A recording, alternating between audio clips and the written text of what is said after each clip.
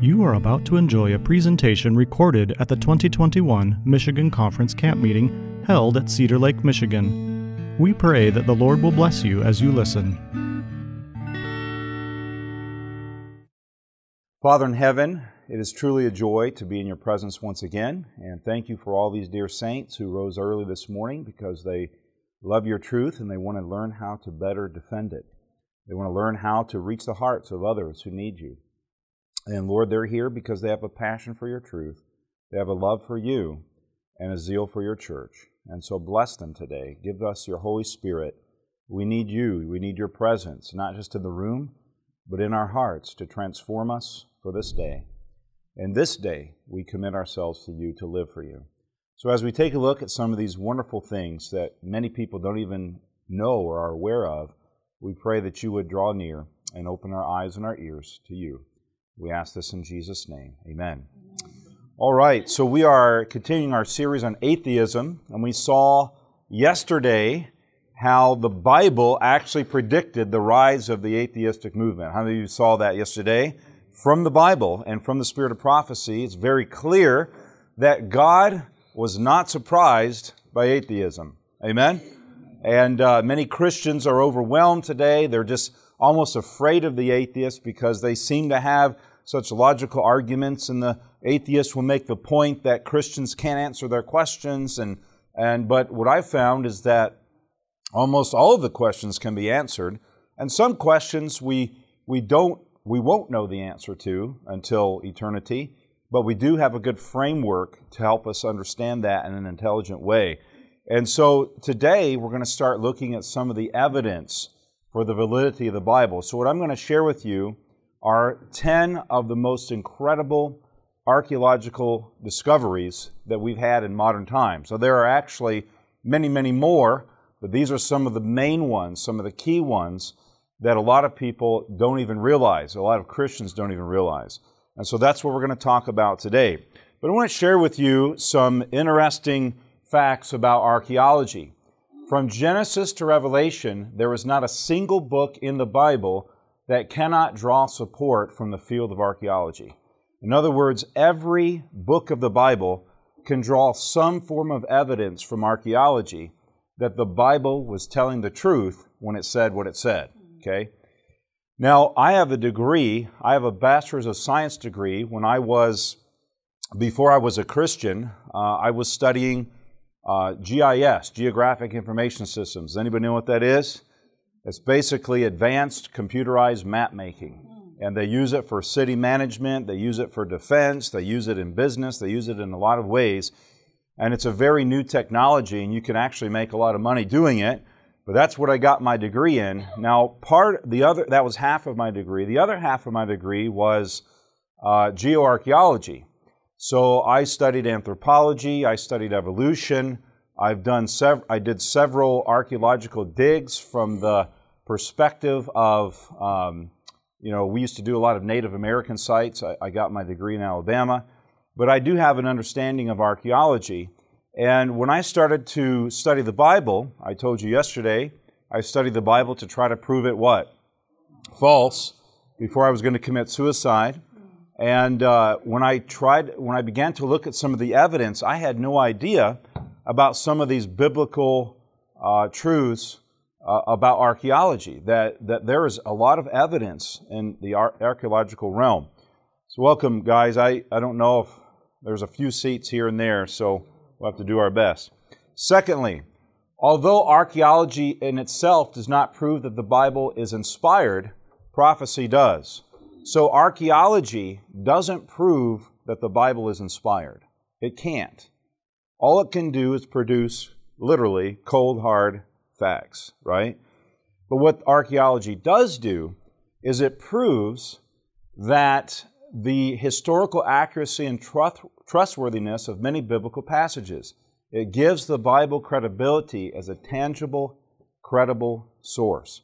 In other words, what archaeology does is it demonstrates that, and I'm going to show this to you through many examples, that many times skeptics will say, we don't find any evidence for what the Bible says here in history or whatever.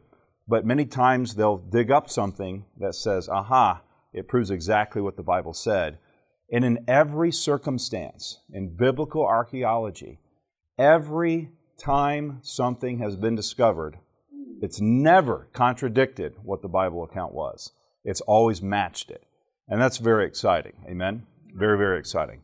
So again, every book can be supported by archaeological evidence. There's never been an artifact recovered or an archaeological finding discovered that disproves any biblical account. And number 3, every biblical archaeological find has always supported the biblical account and biblical accuracy. How many for you that gives you confidence in what the Bible says? Amen? Now, as Seventh-day Adventists, we already have confidence in what the Bible says. We don't necessarily need archaeology, but it is nice. It is helpful. It is good. All right, I'm glad to see our class is growing, I think. So we're going to start here with number 1.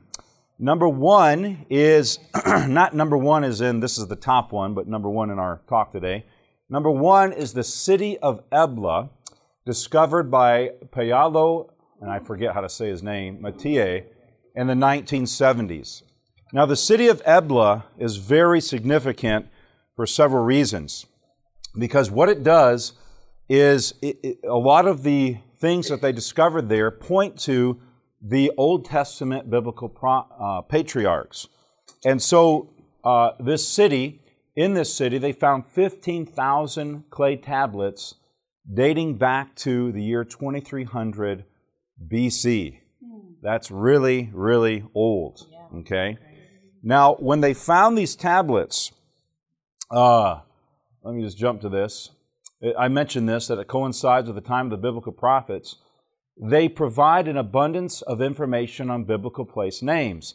So some of these tablets describe several places that are named in the Bible, such as Sodom and Gomorrah, previously thought to be mythical cities by scientists, and several other names are mentioned, such as Hazar, Megiddo, Lachish, Dor, Gaza, Joppa, Damascus, and others that are found where? In the Bible. So here is external evidence. Here is secular evidence from other civilizations not connected to the biblical history that are naming the same places that the Bible talks about, which gives evidence that they actually what? Existed. Now, I want to tell you something. Just because you can't find something doesn't mean it didn't exist. You understand? Doesn't mean it didn't exist. And we'll kind of talk a little bit more about that later.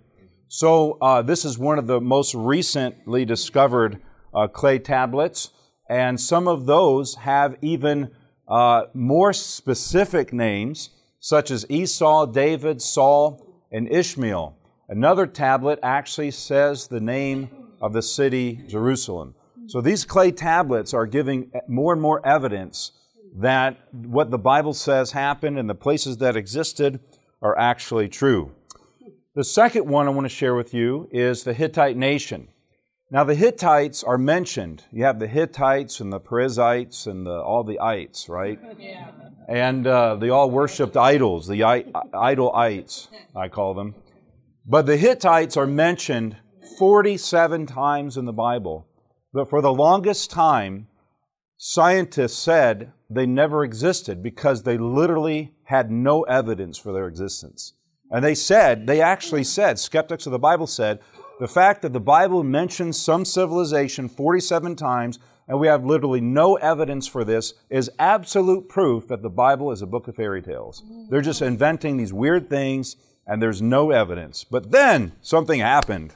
In 1906, the capital city of the Hittites and 1,200 years of their civilization's history were discovered in Turkey. How you can say amen? Amen. So here's some before we get to that, the Hittite Empire ruled the area of modern Turkey and existed from about the 1300s to the 1700s BC. And often the Hittites were enemies of the Israelites, and they would fight them and give them trouble all the time and so forth. And so this is the great temple of Hattusha, the capital city of the Hittites. And you can see that whole area is part of the city. This is the Lion Gate entrance to the city. You can see some of the remains of the lions there. They, of course, through time, they've been, deformed and so forth. This is a relief carving of one of the gods that they worshipped, and those types of carvings were found throughout the city in different places. So there's just all kinds of abundance. Here is a tunnel that they found that went underneath the city, and I believe it was some kind of escape route for the king or whatever if he found himself in trouble. So that is very fascinating. Now, there's something called the Sumerian Kings List. Has anyone heard of this? And this list is an ancient tablet that was discovered in the Hittites that talked about kings who lived and reigned for very long periods of time. Now, this is not something that they discovered by Moses or Abraham. This is actually outside of the biblical culture, so to speak. It's related to the biblical culture. Now, this tablet talks about these kings that reigned for long periods of time, and then it talks about a great flood that took place over all the earth, in which there was a break when no kings reigned, and then following that, the reign of kings became much what? Shorter. Why would it become shorter? Because they're not living as long, you see. So this is very fascinating. This was discovered also among the Hittites. Very, very incredible. Now, one of the other things that was discovered was a description of the Assyrian king Sargon, who was thought to be a mythical legend because the Bible, up to that point, was the only book that talked about his existence. However, his palace was discovered among the Hittite ruins, and on the walls of the palace was recorded the record of his capture of Ashdod, which is actually described in the book of Isaiah chapter 20. So they found it. Once again, they found it. So what happened to the mouth of the skeptic? Had to close, at least for a while, right? At least for a while. Let's keep going here. Sodom and Gomorrah, again, was thought to be a mythical place that the Bible described, full of fairy tales and so forth.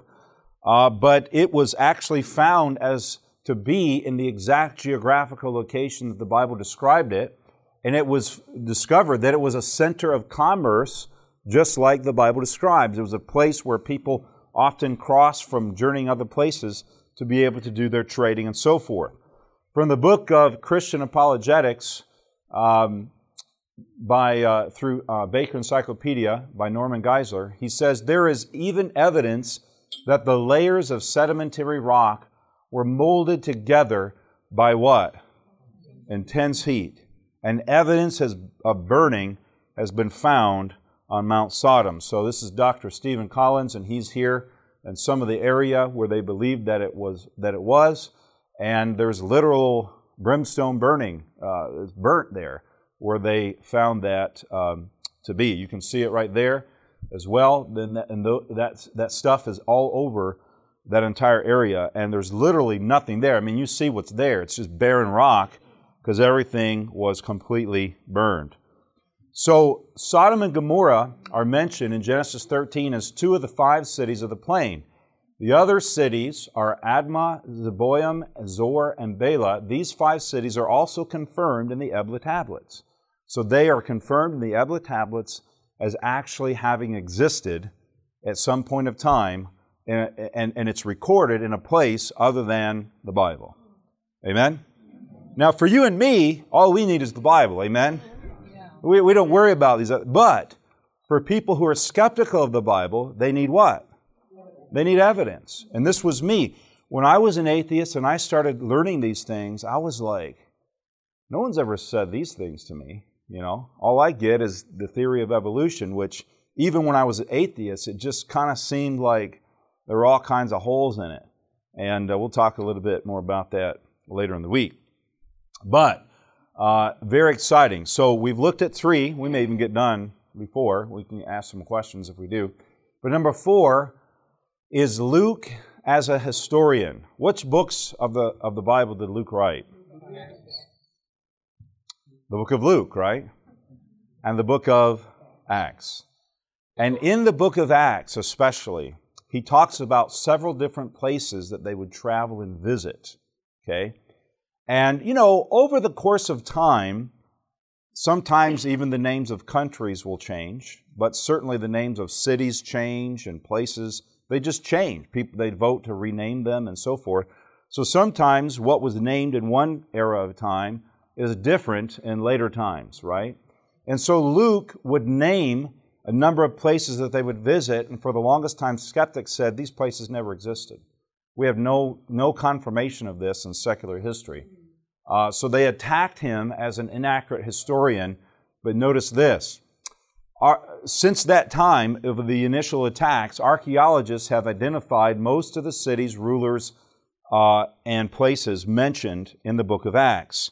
In all, from the Baker Encyclopedia of Christian Apologetics, in all, Luke names 32 countries, 54 cities, and 9 islands without an error. And what they once believed he was so much an error in is now confirmed. So notice this statement from Merrill Unger. He's an archaeologist of the New Testament. He says, the Acts of the Apostles is now generally agreed in scholarly circles to be the work of Luke, to belong to the first century, and to involve the labors of a careful historian who is substantially accurate in his use of sources.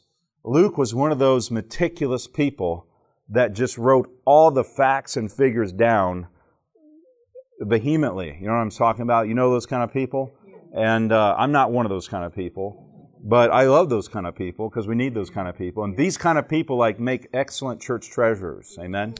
And sometimes they're a little bit cranky in their personality, but we still love them. Amen? It's because they have such stress protecting the Lord's money. So, for many years, they thought he wasn't. Now look at this. A.N. Sherwin-White, he writes this as well. For Acts, the confirmation of historicity is overwhelming. Any attempt to reject its basic historicity must now appear absurd. Roman historians have long taken it for granted. So here's what it comes to. At one point, in the academic circles, you would be viewed as absurd to believe that Luke actually was right. Now, once the evidence has come in, it would be absurd to be able to deny it. So what do skeptics do? They don't accept it or deny it. They just ignore it. They just move on to something else that they can attack, and that's typically what happens. And we still have to love them. Amen? All right, number 5, the city of Jericho. Now, what happened in Jericho? Now, if you can't answer that, you have to hand in your baptismal certificate, right? If it was a room of pastors, I'd say hand in your credentials. But we all know the story of Jericho, and this is one of the most made fun of stories in Scripture. And I used to sit in a classroom when I was an atheist with a professor who was an alcoholic. About half the week, he'd come in drunk for class. And I'm not making fun of these people, and I'm not criticizing them. I'm just telling you the room. And I had a lot of guys who wouldn't ever wash their hair because they wanted to be organic. And they would only eat organic food, and they if it wasn't organic, they would starve to death before they would eat it, right? But they would smoke 2 packs of cigarettes a day and go drink beer at the bar every day after work. So it's what are you doing, And so these guys were ultra anti-religion and all this kind of stuff. And we used to be in class, and the professor would just constantly crack jokes about the Bible and about Christians. And we had Christians in our class, and he would point them out and ridicule them and just laugh at them and he would say literally it's so stupid for you to believe such a thing. Now, if that was a Christian professor and he was ridiculing an atheist, there'd be a lawsuit, and that person could just quit college because they could retire from all the money they get from the lawsuit, right? And so, but yet this is what was happening. And I was among them that was laughing and joking, but slowly the Lord began to convict me of these truths, and I began to go and share them with my professors, and initially they would just argue with me, but, I just kept talking, and they would be like, no, and I just keep talking, and I knew they were hearing me, and eventually they just kind of get quiet, and they just kind of sit there with a stare on their face, and they'd say, I don't have time to talk to you about this anymore. So they would just come under conviction. So anyway, between 1930 and 1936, John Garstang was an archaeologist in early times. He and his team actually uncovered the city of Jericho. It's been found. And this comes from his writings, his book when he wrote about what he had discovered. He writes this. Now, let's, before we get to that, because you all are going to read it while I try to say something here. It gets really quiet and still, and then you're all like reading the screen. So what do we know about the walls of Jericho? They came, huh? Yeah, they were very thick and substantial, but how did they fall? They fell outward, right? How do most walls crumble? Inward, right? You see that? And so a lot of people said it's mathematically impossible for those walls to fall outward, but that's what the Bible said, and people fought it, even some people who believe in the Bible. But this is what they found when they discovered the city. He says, as to the main fact, then, there remains no doubt. The walls fell outward so completely that the attackers would be able to clamber up and over the ruins into the city. Why so unusual? Because the walls of cities do not fall outwards, they fall inwards. And yet in Joshua 6:20 we read, the wall fell down flat. Then the people went up into the city, every man straight before him, and they took the city. The walls were made to fall, how? Outward. Now, if you read the book Patriarchs and Prophets, what does she say about that? She says angels were pulling the walls down, right? And they were pulling the walls down flat so that the people could scamper up into the city and do everything that they did, that God had commanded them. So here's some pictures. Of course, it's black and white because in the 1930s, that's the pictures they had. But here's some pictures of the ruins of the city. And you can see, if you look very closely, I'll show you this here in a minute from another picture. Let me just go through this first. There were some other significant things that Scripture describes that were actually also confirmed through the archaeology. Number one, that the city was heavily fortified, and they learned that. It was not hard to figure that out. The attack occurred just after the harvest time in the spring. The inhabitants had no opportunity to flee with their food sheds. The siege was short. The walls were leveled and fell down outward flat. The city was not plundered because God told them what? He said, don't touch anything, right? Because it's defiled. And also the city was what? It was burned. All of this was discovered and confirmed through archaeology. Now, there was another archaeologist, Kathleen Kenyon, who worked on the project after John Garstang had kind of backed away, and she kind of assisted him some. She says this, the destruction was complete. Walls and floors were blackened or reddened by fire because they caught the city on fire. And every room was filled with fallen bricks, timbers, and household utensils. In most rooms, the fallen debris was heavily burned. So why was the rooms filled with fallen bricks and timbers? Because the city was what? It was shaking, right? And everything, it was like an earthquake, but it was angels causing that destruction.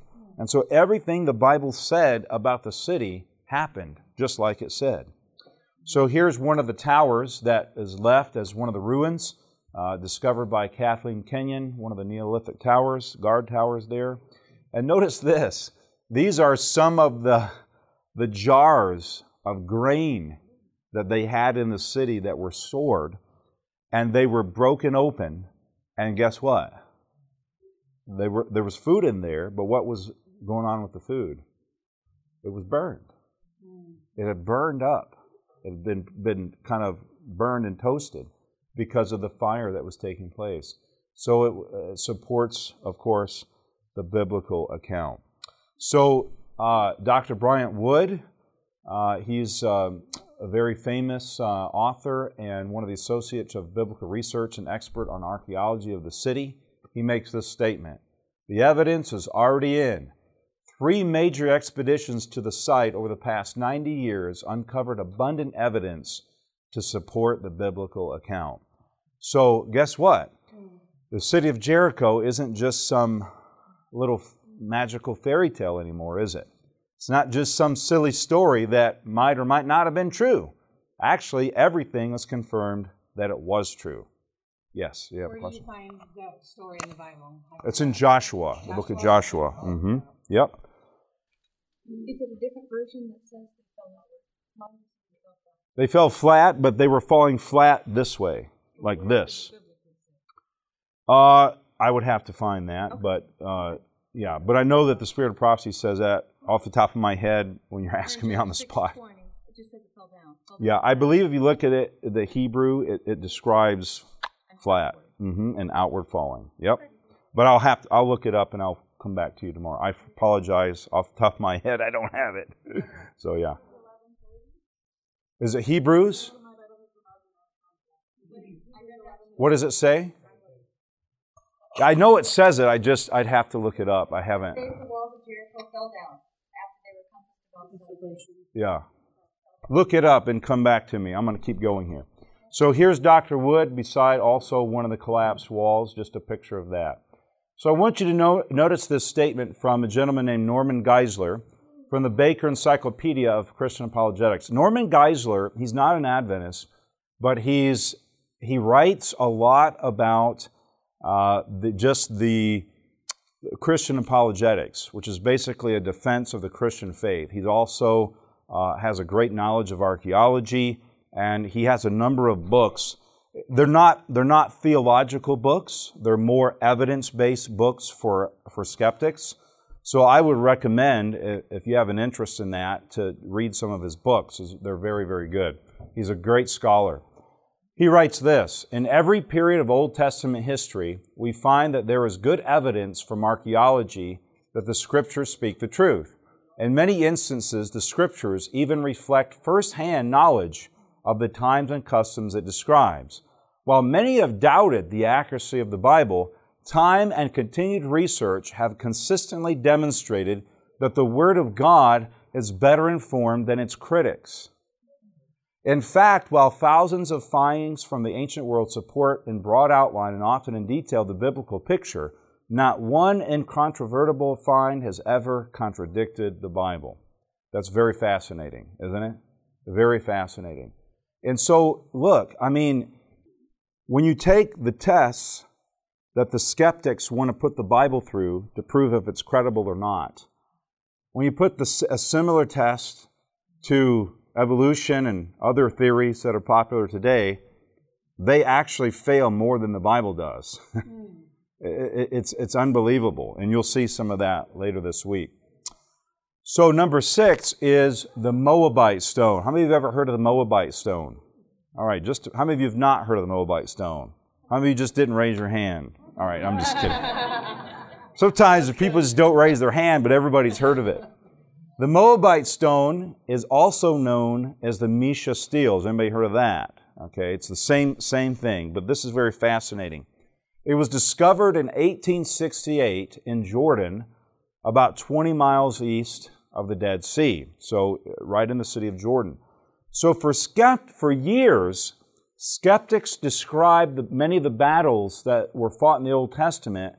They said, we can't find any record of them anywhere else except in the Bible. Okay? So let me just present a kind of a scenario here. When I was in, I think it was about 6th grade, I got in a fight with this boy. I went to public school, and we got in a fight, and the teacher was out of the room, and I gave him a fat lip, and he gave me a black eye. Who won the fight? Depends on who you ask, though, right? If you ask him, what's he going to say? He's going to be like, did you not see the black eye I gave him? If you ask me, what am I going to say? Did you not see the fat lip he has? I mean, black eye, fat lip. Of course the fat lip's good. You know what I'm saying? If you ask people in the class, what are they going to say? Oh, they might say different things, right? Because they're from different angles. So the stories that are given are not likely going to match. Now, I have news for you. It didn't matter to the teacher, because we both got 3 licks with the board. Now, in those days when I went to school, I'm not that old, but when I went to school, in public school, you got paddlings. This is down south in Alabama. And some of the teachers even drilled holes through the paddle. And one time there was one teacher, I said some stupid joke in the class, and she just looked at me like this, and she went, "Outside!" And so I went outside, and she comes out with a paddle, and she gets the teacher from across the hall. You always had to have a witness, you know. And she says, "Put your hands up in the wall." So I did it, and I can see her out of the corner of my eye, and I see her, she puts both hands on the paddle. And she goes like this, and she gives me 2 cracks, and it really didn't hurt. But I just kept my hands on. She says, "I'm giving you 2. So, you know, like when you get the 2, then you'd put your hands down, right? Well, I just kept my hands on the wall. And she says, "Why are you still standing there? Put your hands down." I said, "Well, have you given me the paddling yet?" she looks at me and she goes, "Go to the office." So I went to the office and I told the principal, and he laughed. And then he sent me down. He says, he sent me to my football coach, because I played football. So I go down to the football coach's room, and he says, "What did you do?" And I told him, and he laughed. And he said, "Just sit here till the end of class and don't do it again." Like, anyway, I don't know why I told you that story, but so I had to wake somebody up. That's probably what it was. So these two groups are fighting, right? Now you can imagine that they're going to tell 2 different what? Stories. So these battles are recorded in the book of 2 Kings, chapters 1 and chapters 3 with the Moabites, right? Now, the discovery of the Moabite stone confirmed that the Bible accounts of these battles not only happened, but they completely match the record that the Moabites left behind on this stone. It's recorded on this stone. And so what the Bible says happened, what the Moabite says happened, is the same thing. 2 Kings chapter 2, I think it was. Chapter 1, verse, get there. 2 Kings, chapter 1 and 3. You can read about those battles. I don't have time to go through the chapter with you, but it also describes, the literal verbiage has the phrase "House of David" written on the Mesha stele, which is evidence that he actually existed. Because for a long time, I mean, King David's one of the most famous characters in the Old Testament. For a long time, skeptics said that we don't even know that he really existed, because they're always trying to create this doubt, right? But the Mesha stele also talks about King Omri. He was one of the Israeli kings from the book of 1 Kings. It also describes him on the Mesha stele. It also mentions Yahweh as the God of the Israelites. And so, I mean, all this is written, and the skeptics are just blown away, because here's something outside of the Bible that actually confirms what the Bible says. Here's an article from Time Magazine, released in 1995, describing the Moabite stone. I'm just going to read this to you. It says, "The skeptics' claim that King David never existed is now hard to defend. Last year, the French scholar André Lemaire reported a related House of David discovery in Biblical Archaeological Review. His subject was the Mesha stele, also known as the Moabite stone, the most extensive inscription ever recovered from ancient Palestine.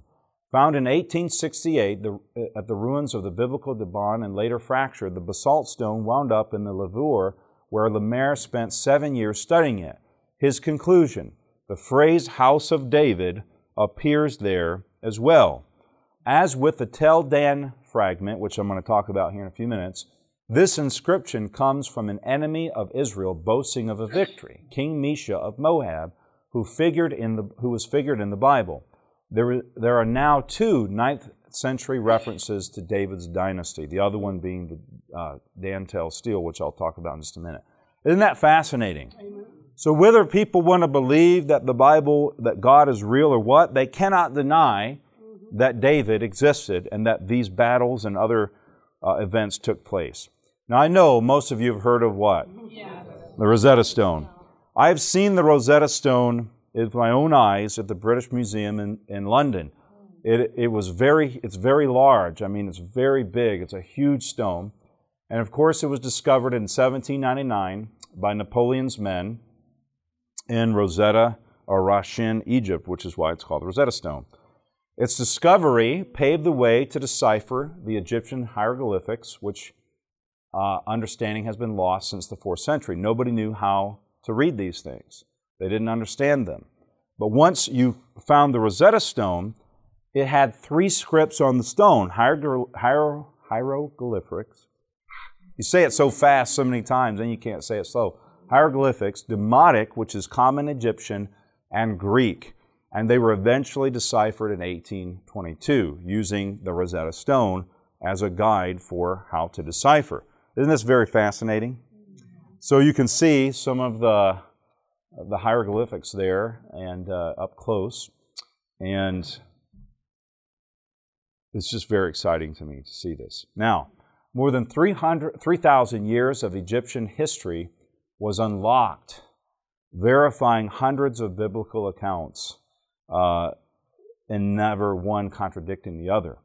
So one of these stories that was discovered was the story of Joseph, where it talked about 7 years of plenty and 7 years of famine, which just is another confirmation that what was happening, what the Bible says was happening, was really happening. Amen?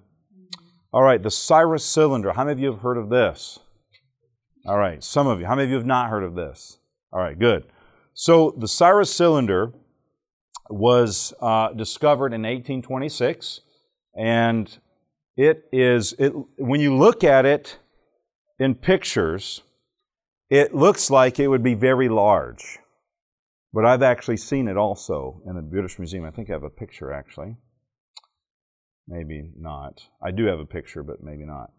So, but it's actually only about 8 inches long. It's very small. It's a very small thing. In all the pictures, it looks large. But it's literally a history book of Cyrus's capture of Babylon as recorded in Daniel chapter 5 and also prophesied in Isaiah. In Isaiah chapter 45, if you have your Bibles, just look with me there. Isaiah chapter 45, and it starts in verse 1. Isaiah 45:1. It says this, "Thus says the Lord to his anointed, to Cyrus, whose right hand I have held, to subdue nations before him and loose the armor of kings, to open before him the double doors, so that the gates will not be shut. I will go before you and make the crooked places straight, and I will break in pieces the gates of bronze and cut the bars of iron. I will give you the treasures of darkness and the hidden secret riches of the secret places." So if you study the full context of this, he's talking about Cyrus capturing what? Babylon. Okay? When he refers to the double gates, it's the Ishtar gates, which are the double gates that guarded the city of Babylon. Okay? When Isaiah wrote this, you look at the timing that Isaiah wrote this, it was actually 180 years before Cyrus was ever even born. And yet he names him by what? By name. He says Cyrus in here. So he's making a prophecy, and he describes him very specifically. There's a very interesting film that came out. It's just called The Book of Daniel. Anybody ever seen that? It's basically just the stories of Daniel, and it's almost, the conversation is almost verbatim from Scripture, and it's very interesting. It's not like a hyped up Hollywood thing, but I'd encourage you to check that out. It's kind of cool on a Saturday night or something. But anyway, so the Cyrus cylinder describes these battles that took place where Babylon began to fall. And so Nebuchadnezzar was Nebuchadnezzar's grandson, and he was the king over Babylon during that fall. Now what's fascinating is that the description, well, let me just say, well, I'll just say this first. It confirms God's prophecy that Cyrus would free the Jews from the 70-year Babylonian captivity. So basically, everything that the Bible describes happened, the Cyrus Cylinder also confirms with the same story, the same lines. It is exactly the same. And so it establishes also that it was in their intent to return to Jerusalem, which is described in the book of Ezra, chapter 6. All this is written in the Cyrus Cylinder. And so for years, skeptics said the book of Daniel was always written after the fact, but the Cyrus Cylinder confirms that it was a contemporary thing, that it actually happened at the same time, and that what the Bible describes, what Daniel recorded, was exactly the same as what the Cyrus Cylinder talks about. It talks about the fall of Babylon when they went up under the gates of the city and so forth. And so I've actually stood in the British Museum of History in London, and I've seen this thing with my own eyes. And I'll tell you, like, it's very emotional to see these things in person.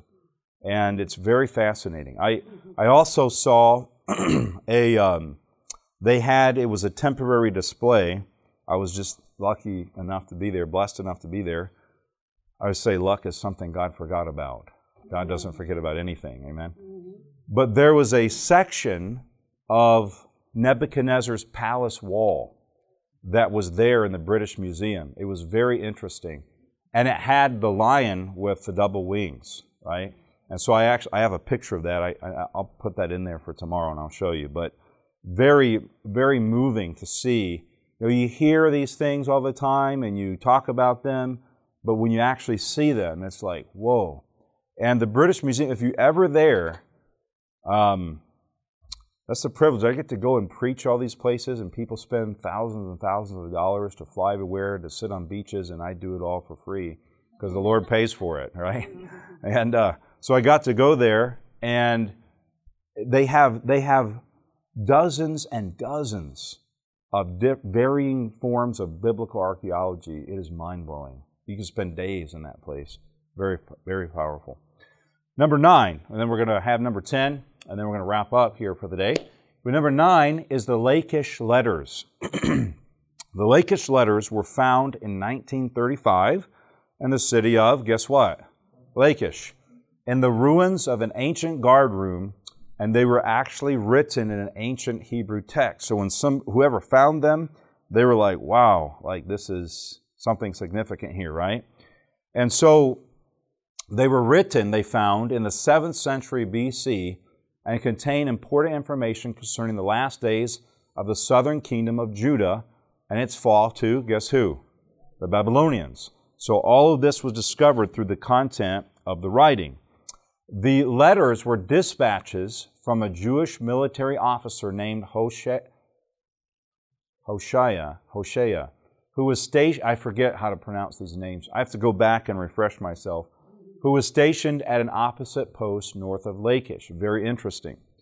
And a little bit later, there were some potsherds found, and like the letters, they contained names and lists of the period just before the fall of Jerusalem. So basically, these were just military dispatches, records, and different things.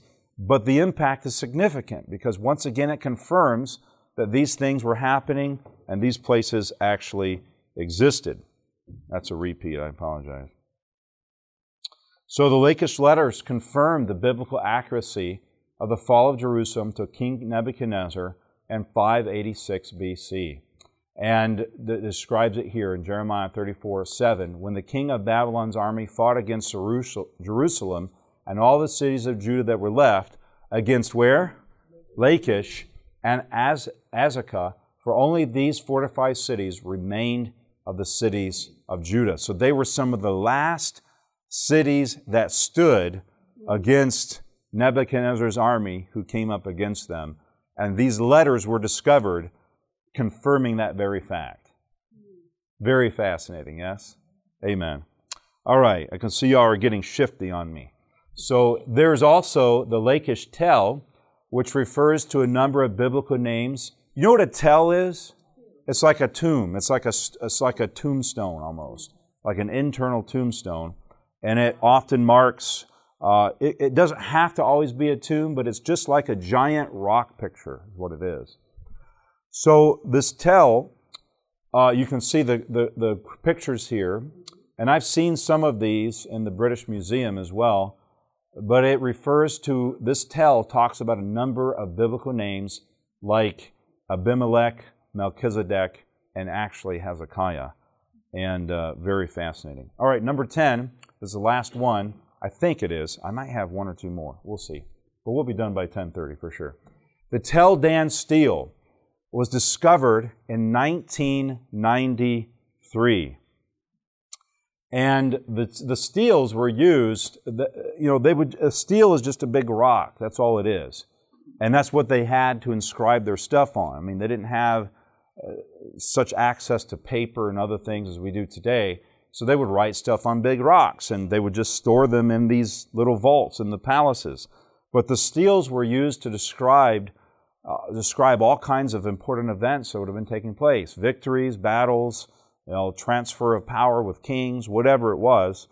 And this particular one was found, and it has the inscription, House of David, written on it. So the Dan Tell stele talks about here the House of David. Yeah, I do have, I think, 12 actually. So number 11 is the Pilate dedication stone, which was discovered in 1961. Now, just a couple of years ago, I went to Rome. I was speaking in Bogenhofen, Austria, at the little seminary there. And I had my wife was with me, and we decided, I found tickets where you could fly from Munich, Germany to Rome for like $50. And I found a cheap Airbnb that was like $45 a night. And I said, we're going. So we spent like 3 days in Rome. And I'm telling you, I probably walked about 50 miles. And I actually twisted my ankle twice in the same day, and my ankle was literally that big around, and it's like purple, and I'm just like, come on, honey, we got to get to the. So I just kept going, but we were in the Roman Cathedral, Colosseum, and we had this tour guide. She was a young, kind of an earthy girl, and very much anti-religion, you could tell. And she was telling us about some of the games and things. And so I asked her the question. I said, so who were the gladiators? And she says, well, they were often, like criminals and these kind of things. And I said, well, history talks about how many of the early Christians were thrown to lions and crucified and burned at the stake and those things. And I remember now, she was actually, like everybody in Rome is Catholic. I mean, like you find the most hardened atheist in the city, and he's a Catholic. So she's Catholic, right? Catholic. But it's obvious that she's not. And she says, oh no, she says, that never happened. She says it was the Romans persecuting the Catholics. It was not Catholics they deny that Catholics ever did any persecution of biblical Christians. And she says it was all the Romans, and they were attacking and persecuting the Christians. We went to the catacombs, where it's the underground burials, and they said the same thing, that it was the Catholics being persecuted by the Romans, not any Christians who were not Catholics being persecuted. And I said, oh, okay, that's interesting to know, thank you. I didn't argue with her. I don't try to make public things like that. But in the Colosseum of Rome, there was a stone found that actually has the name Tiberius Pontius Pilatus. So it's the stone with Pontius Pilate's name stamped on it. And it's very interesting because obviously we know who he is, right? And then you have the Dead Sea Scrolls, which many of you are familiar with, and they actually just found some new ones. And I haven't done the full research on that, but I know they found some new ones that were, I forget which books they were. Somebody in here may know, but I need to update that. So these were found in 1948 in a cave, and they contain all or parts of the Old Testament except for the book of Esther.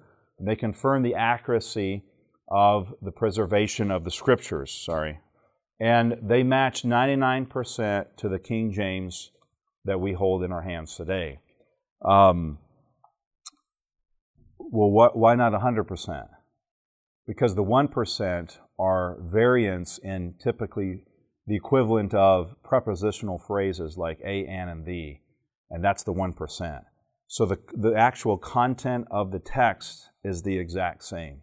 I think of a text, and if I can remember it, I believe it's in Psalm 12, if I'm thinking correctly, and I hope I am, because I don't want to, when the preacher can't remember his verses, that's a problem, right? It may be another spot. Yeah, it is. Psalm 12, verse 6. It says, "The words of the Lord are pure words, like silver tried in a furnace of the earth, purified 7 times.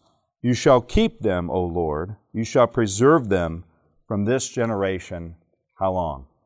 Forever. And so I am confident. I mean, if we cannot establish confidence in the Scriptures themselves, then everything else is in question, right? Everything else is in question. But that promise right there is confirmed, I believe, through the Dead Sea Scrolls, because Mark Finley tells a story of the Dead Sea Scrolls being on display. It was Isaiah chapter 53. We know what that chapter is, right? This description of the suffering of Messiah. And he said that he took his Bible, because he can read Hebrew, obviously, he understands that, and he was reading what he could off the scroll that was in the case, and he was reading it in his Bible, and he said he got chills because it was just perfectly the same, exact. And the same thoughts are there, and the same descriptions and the same emotions in the text were saved there. And so some of the a lot of the translation, people think that like the Catholics messed with it and that kind of thing, but those translations were locked in vaults, and people didn't mess with them for a very long time. And much of the translation, when they were translating, and they did it different ways, but in one instance, I read this, that they would have like 100 scribes, and they would translate the exact same passage, right? And if any one of them messed up that passage, guess what they had to do? They had to shred it and start over again. I mean, this was a very laborious work. And they made sure that they were very meticulous in preserving the Scriptures down through time. And that's why I have confidence that this book right here, this passage, is the promise from God that His Word's going to be preserved. We don't need to doubt that. Now, I want you to see something here. Basically, manuscripts are copies of the Bible, okay? And when manuscripts agree, manuscripts will agree no matter who prepared them or what they were, or where they were found. The Dead Sea Scrolls provide a basis of comparison from 1,000 years before the manuscripts were written. I want to tell you about 5 things at one time. I'm trying to do it very carefully. They were very meticulous in the translation, which preserved the text, verifying there's been no substantial change in the last 2,000 years. Here's what I was wanting to get to. There are 5,366 manuscripts of the Bible to compare and draw information from. Most of those date back to the 2nd or 3rd century, so just a short time after the original ones were written. Now, let me just back up here. Now, here's what happens. They will find copies of the Bible, of whatever document it is. This is the standard test of historicity for any document, okay? Everybody with me? So you will take, say, the Bible, and you find all these copies that were written 50 years after, 70 years after, 100 years after, 200 years after, and you line them all up and you compare them, okay? And you find out how different are they from one another, okay? So here's how you find the test that it's the most accurate. The more copies you have and the few variants you have means what? The more accurate it is. The fewer copies you have and the more variants you have means that it's probably less accurate. Does that make sense? Okay? Is everybody with me so far? Two of the most famous documents of history, Homer's Iliad. How many of you had to read that in school, right? And Julius Caesar's Gallic Wars. Those two are hailed as some of the most trustworthy, most accurate sources of history that we can find from ancient times. Okay? You ready? There are 5,366 manuscripts of the Bible to compare and draw information from, and most of those date back to the 2nd or 3rd centuries. There are only 643 copies of Homer's Iliad, and there are only 10 copies of Julius Caesar's Gallic Wars, and the earliest manuscript was made more than 1,000 years after the original. Both of these are considered very credible and trustworthy historical documents. And guess what? The Bible has fewer variants than those, the manuscripts. It's very interesting. So, with that being said, I mean, if you had asked most secular historians what's the two most credible, trustworthy documents of history, they'll point to these two. Most of them will point to these two as the highest. And yet we find that we have more evidence for the credibility of the New Testament specifically, and the Old Testament is very close behind. It's just older and there's fewer copies. But the New Testament specifically than any other secular source of history. And yet, people still deny its credibility. Very interesting. So, if we have manuscripts that tell us what most of the Bible said more than 2,000 years ago, then that is before the time when any tampering or corruption would have taken place. Does that make sense? Therefore, the Old and New Testaments are actually the most reliable documents in religious or secular history, and we can trust the Bible to be truth. Amen? Why do people have such a problem with that? It's very simple. Because the Bible talks about their conscience, and their conscience is guilty. And they don't want to deal with accountability to a higher being. When it's very easy, if we'll just submit our wills to Him and be willing to accept what He's offering, a way of escape, then there's no problem there. Amen? So one last thing, and we'll close. We have 1 minute. What do all of these dates have in common? The ones that I shared with you. Huh? They're recent, but something more specific than that. If you read the seminar handbook, yes, that's true. If you read the seminar booklet description, you would know. They are all after the year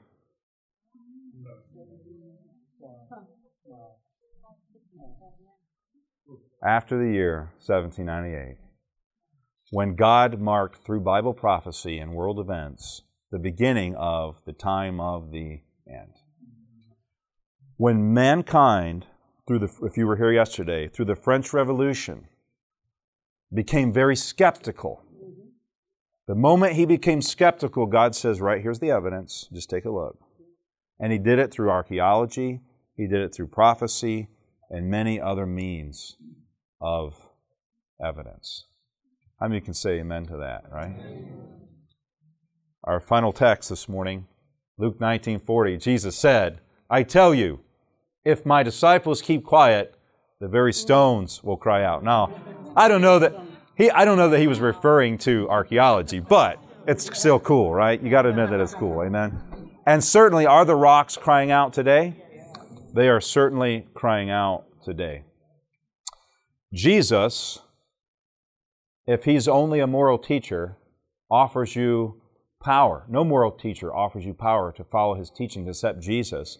Because Buddha offers enlightenment, Confucius offers wisdom, Muhammad offers a way of life, but only Jesus is the way, the truth, and life. Amen? And we praise the Lord for that. And all of these guys on the deathbed basically said, I've not found the truth. But Jesus says, I am the truth. How do you want to follow the evidence? Does the evidence speak today?